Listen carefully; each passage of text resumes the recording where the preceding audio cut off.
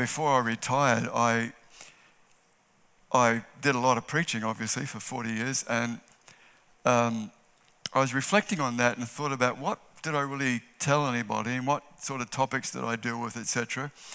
And whilst I hope and trust I dealt with some very important topics, I kind of thought that I probably didn't really speak specifically about Jesus enough. Now, Jesus was Lord, included in everything I was doing, but there was just that sense of focus, and I've been trying to make up for it. So when I get the opportunity, and this is an opportunity, I want to draw your attention and my attention to the Lord Jesus Christ, our Lord and Savior. And so this evening I want to take you to Hebrews chapter 13 and verse 8. And we'll read that together, then I'll look at that with you for the next 30 minutes, all things being equal. Jesus Christ is the same yesterday, today, and forever. This is a very well-known passage of Scripture. Jesus Christ, and the old King James says Jesus Christ the same, and the newer translations say Jesus Christ is the same yesterday, today, and forever. Now, this statement presupposes or begs the question, what was he like yesterday? Jesus Christ the same yesterday. So what was he like? Well, he was extraordinary. I want to take you to his pre-incarnate state just for a few minutes. And let me read to you from Hebrews chapter 1 to 2. Long ago, God spoke many times in many ways to our ancestors through the prophets. And now, in these last days or final days, he has spoken to us through his Son. God promised everything to the Son as an inheritance, and through the Son, he created the universe. And through the Son, he created the universe. One commentator says that Jesus, or the Word, was the means to the creation of the universe. Without Jesus, there was no universe. Now, of course, the Father and the Spirit was engaged in that, but Jesus was the primary agent through which all that there is. But before time and before creation, there was only God. There was nothing. There was nothing. Nothing. Not something or some particle. There was nothing. There was God. In the beginning was God. Now, I think it's difficult, it is for me, and I think probably for all of us, it's difficult to understand or conceive of nothing. Because we are so used to being surrounded by something. Everything we see, feel, touch, smell, taste, etc. came into being and was made from, if I can use that term, nothing.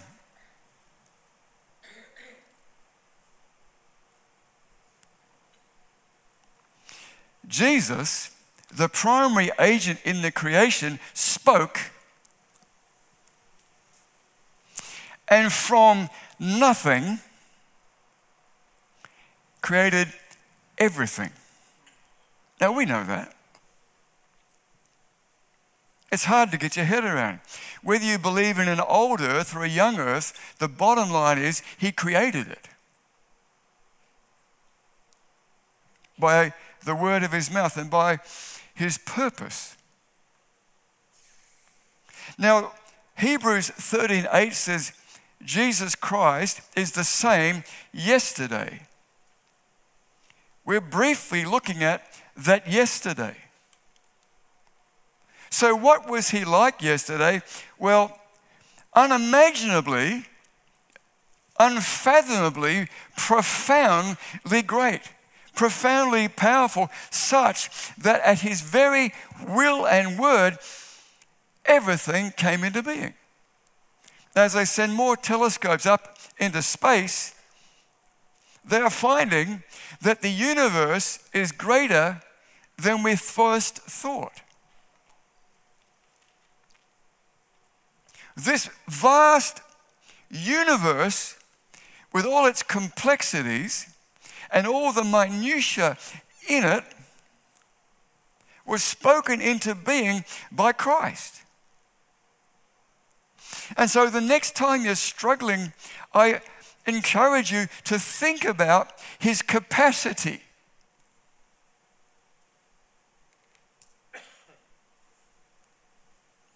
There was nothing. He spoke, and then there is everything, and within everything, the extraordinary potential.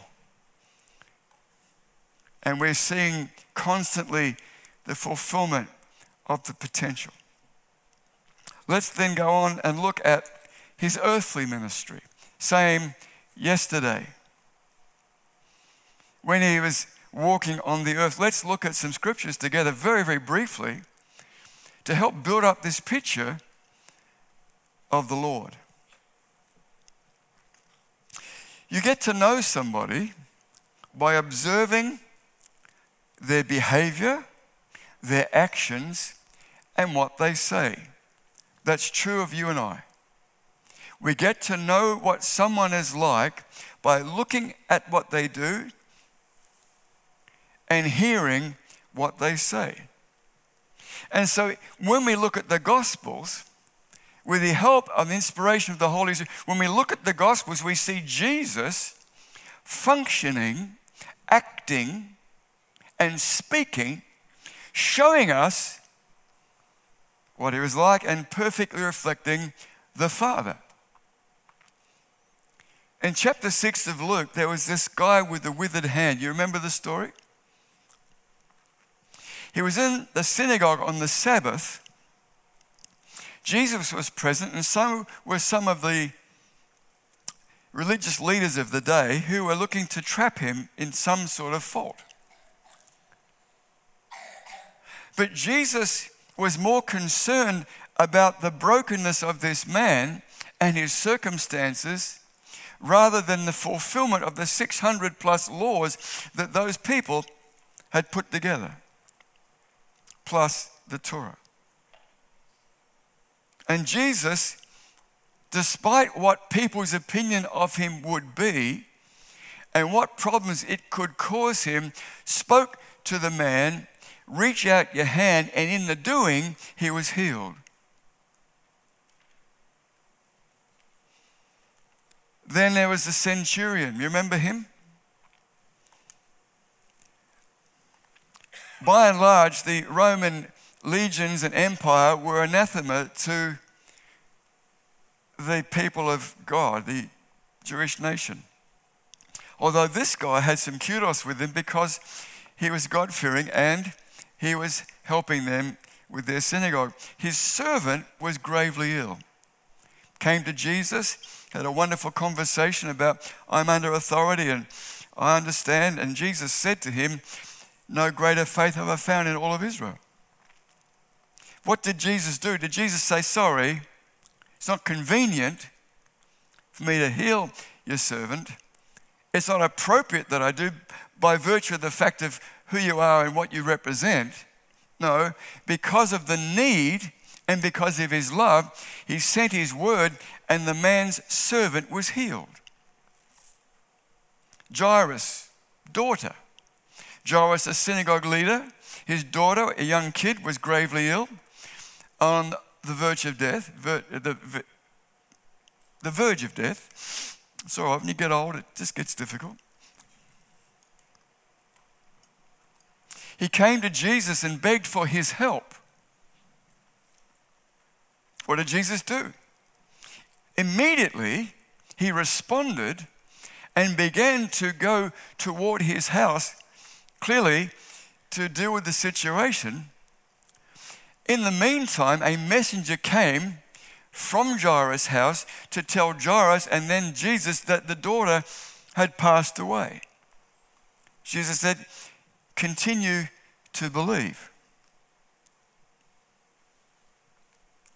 And they both went down to the house, and Jesus went in to the room, took 2 of his disciples with him, and said, as the people, the hired mourners, were watching, she's not dead but merely sleeping. And they laughed at him in derision, laughed him to scorn. Did it stop him? No. Jesus raised her from the dead, and it's a fantastic line in that scripture when you read it. In Luke 8, it says, when she was raised, he said, now give her something to eat. That's very personal and very particular. Jesus is like that. On the way to Jairus' house, there was a woman who'd been suffering from years and years with a major hemorrhaging disorder. It says she spent all her money on the physicians at the time and got no help whatsoever. And she said, if I but just touch the hem of his garment, I shall be made whole. She did that, and Jesus said, who touched me? And the disciples basically said, are you kidding? Because there's a huge throng around him. He said, no, I felt virtue leave me. And that virtue healed the woman. That woman, friends, was unclean because of her issue of blood. In respect of the Jewish law, she should not have been there. Her desperation drove her to that place. Did it stop Jesus? Did Jesus legalistically respond to her and say, you shouldn't be here, I can't help you? No, because of who he is. And also because of what he could do, he ministered to her and released her from her bondage. You see, we're looking at the scripture, Hebrews chapter 13, verse 8. It says, Jesus Christ, the same yesterday. This is what he was like. About the man born blind. There's this interesting kind of to and froing going on with this man born blind. He got healed. He was healed on the Sabbath. There was a bit of a to-do about it. They bring in the parents. Is this your son? Yes, the son. How he got healed, I don't know, because they were scared that they're going to kick him out of the synagogue and be outside of the nation. What did Jesus do? He healed him, set him free. It says, and the man said this to the religious leaders, no one ever has been healed who was born blind. It's the same now. He healed him. What about the feeding of the 4,000 and the feeding of the 5,000? With a stinking kid's lunch. A few sandwiches, if you like. Loaves and fish. He said, they've been with me for 3 days. They'll faint on the way home. Give them something to eat. The disciples said, are you joking? I looked it up in the Hebrew. Are you joking? And the Greek and the Swahili. Are you joking?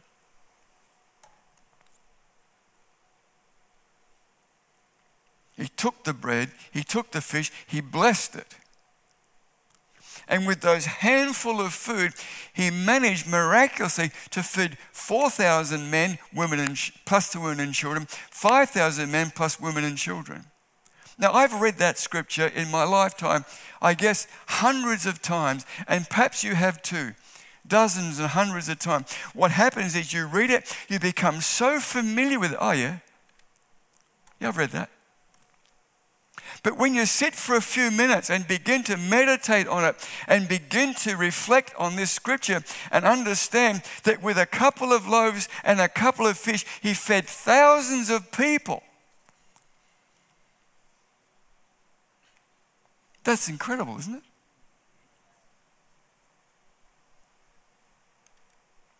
It's phenomenal.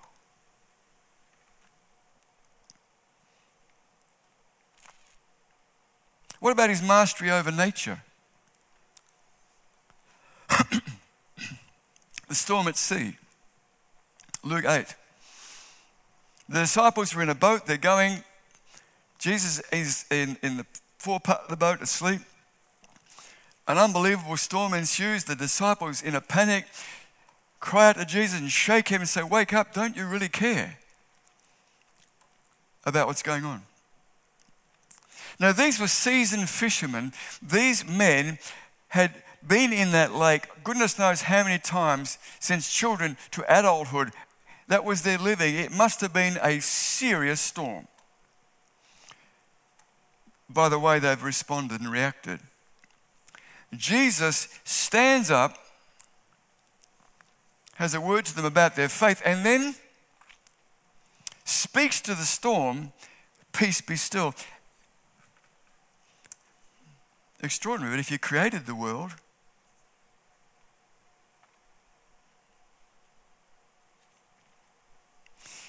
the disciples' response was this: "Who is this?"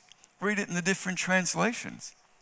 One translation says, "What manner of man is this?" God as if he wasn't man, man as if he wasn't God.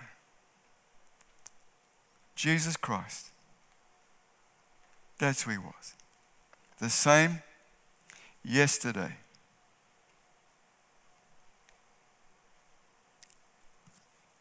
Well, how does that help you and me today if he was the same yesterday? Well, we'll see soon.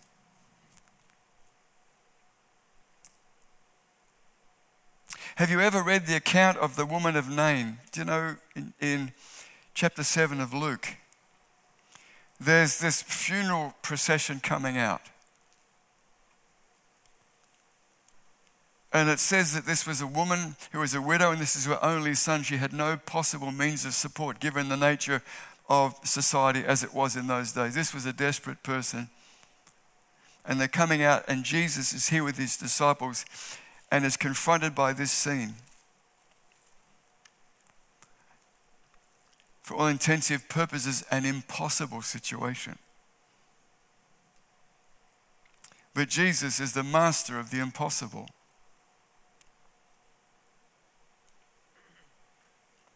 And he raises the lad up and gives him back to his mother. And when you read this, there's the most beautiful line.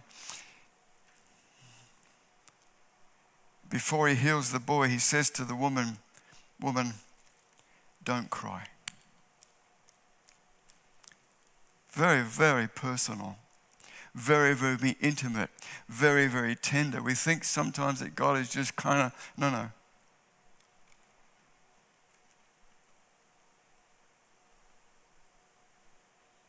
Don't cry. His power over the evil one, the demoniac who was out in the wilderness in caves and holes and beating himself up, a rejected society. And Jesus deliberately goes to him. You know, Jesus did nothing except that the Father told him to do. He just didn't do anything by chance. Everything he did was deliberate and purposeful, and God directed, Father directed. He comes to this man and sets him free. There's a whole issue of the pigs and stuff, and he gets set free. And having set this man free from this horrendous demonic oppression and possession, the man in his gratitude says to Jesus, "Please, can I go with you?" Jesus says, "No, go home to your family and tell them what marvelous things God has done for you this day." He's interested in people. He was interested in that man. He was interested in that man's family.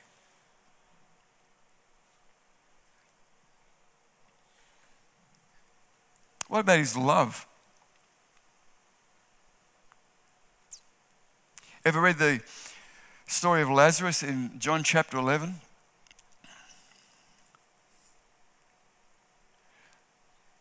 Lazarus is gravely ill, and Mary and Martha, his sisters, send a message to Jesus, and the first thing they say is, "Lazarus, whom you love, is ill."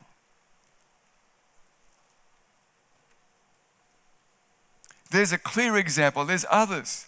There's a clear, specific example of Jesus having exuded love and witnessed and given love to these people, that they could say back to him, the one you love is sick. Waited 4 days, it's a whole different sermon. He raised him from the dead, and it's interesting, before he did, the onlookers who'd come to Bethany from the city said, see how much he loves him, as he wept outside of Lazarus' grave.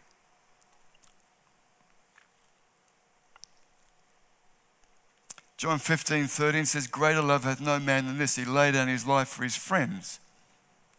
You are my friends if you do what I ask.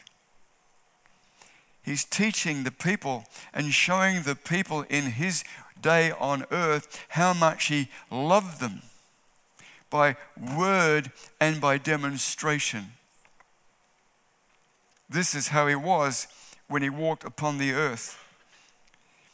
There's an interesting scripture that just seems such a throwaway line, and you find it in Luke 12. It says, and the very hairs of your head are numbered. That'd be an interesting thing for someone to say to you. He has a very sophisticated stock-taking system, apparently, for some of us who have less than we had before. What does that mean? Is that just, what is that, padding? I mean, did Luke have a moment and just that, I don't know what to say. And no, everything in Scripture is inspired by God. It's there for purpose. There's purpose in that Scripture. What it's it's hyperbole, yes, but what it's saying is, Jesus is interested in the most minute details of one's life.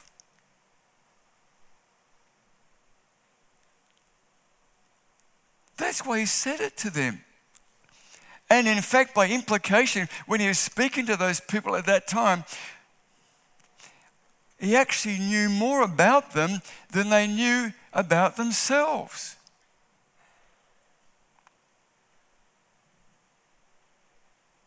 Jesus Christ the same yesterday. Well, as I said before, how does that help us now? Well, you see, Jesus Christ the same yesterday, today.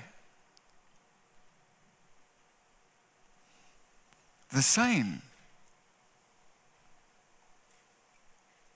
He's the same now. Now, the same.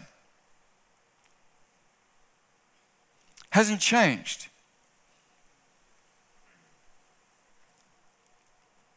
So what he was like to the people in Palestine when he walked around for those years and ministered and spoke and did and so, what he was like, he's exactly the same this moment. His divine capacity, his unbridled power,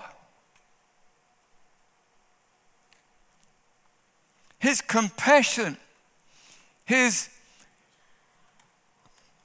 indescribable love that he showed to them, demonstrated to them, spoke to them about, plus is the same now. The Apostle John was so overwhelmed by what Jesus did and said that in the conclusion of his gospel said, if I recorded everything Jesus did and said, there wouldn't be enough books.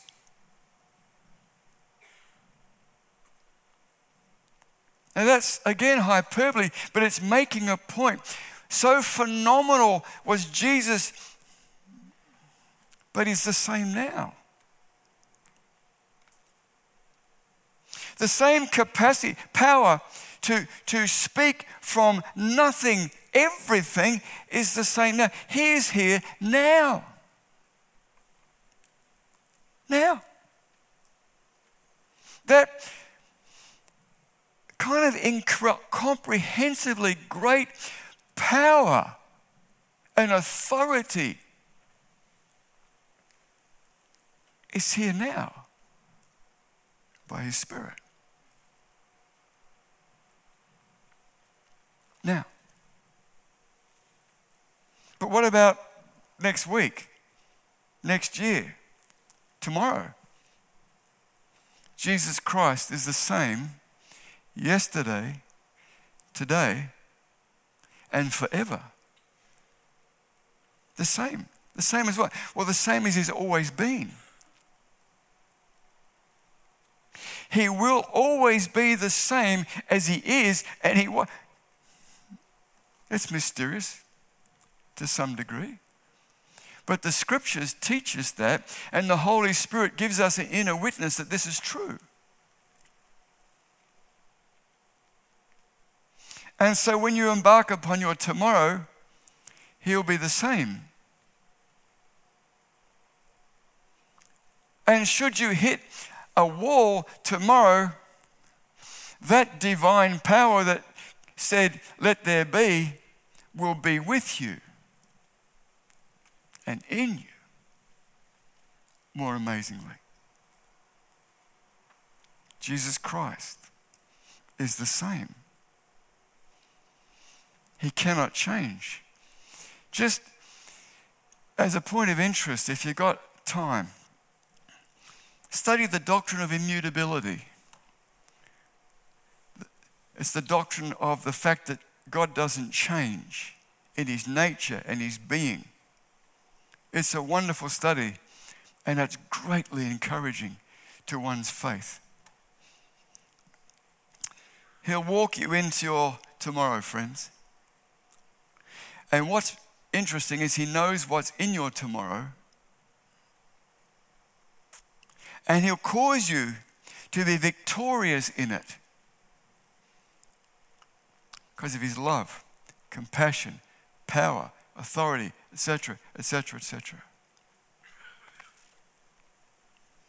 Often when I speak, or have in the past, I often refer to the scripture in Romans 2:11. It says this: God has no favorites. There is no favoritism with God. That's a profoundly important scripture. It's just like a little thrower line in Romans 2:11. It's in a couple of other places in Paul's writings, but it's just so amazing to think about. Because sometimes we think that, I think that God would help Robbie, but I'm not so sure about me. Well, you see, He has no favorites. What He was to all those people that we read about, and all the thousands of people we couldn't read about because they couldn't be written down, what He was to them is exactly to us now and will be tomorrow. There's no favoritism. Good to know. Good to know. And so He'll take us into tomorrow victoriously, enabled by the power of the Holy Spirit that indwells us. I'm encouraged by that.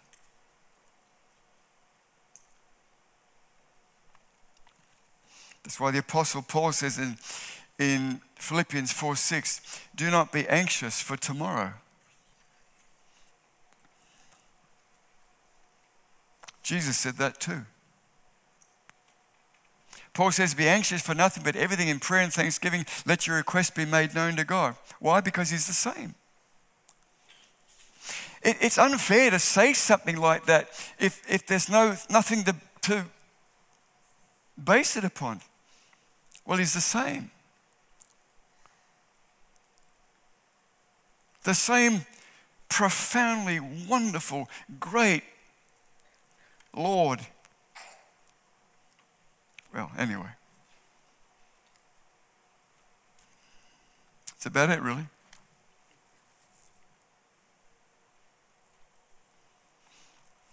The one who spoke the universe into existence is more for you than all that can be against you.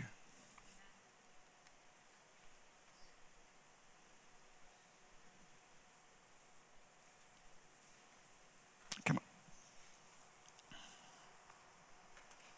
Apostle Paul said in Romans 8 that nothing can separate you from the love of God which is in Christ. Nothing.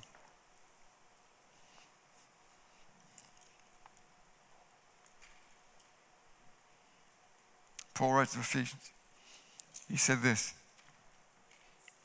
now unto him who is able to do exceedingly abundantly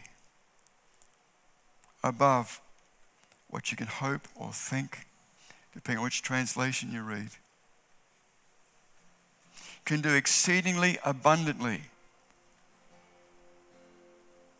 immeasurably more than at your highest point of imagination, he is able to do more. What's more, not only is he able, he is willing. Amen.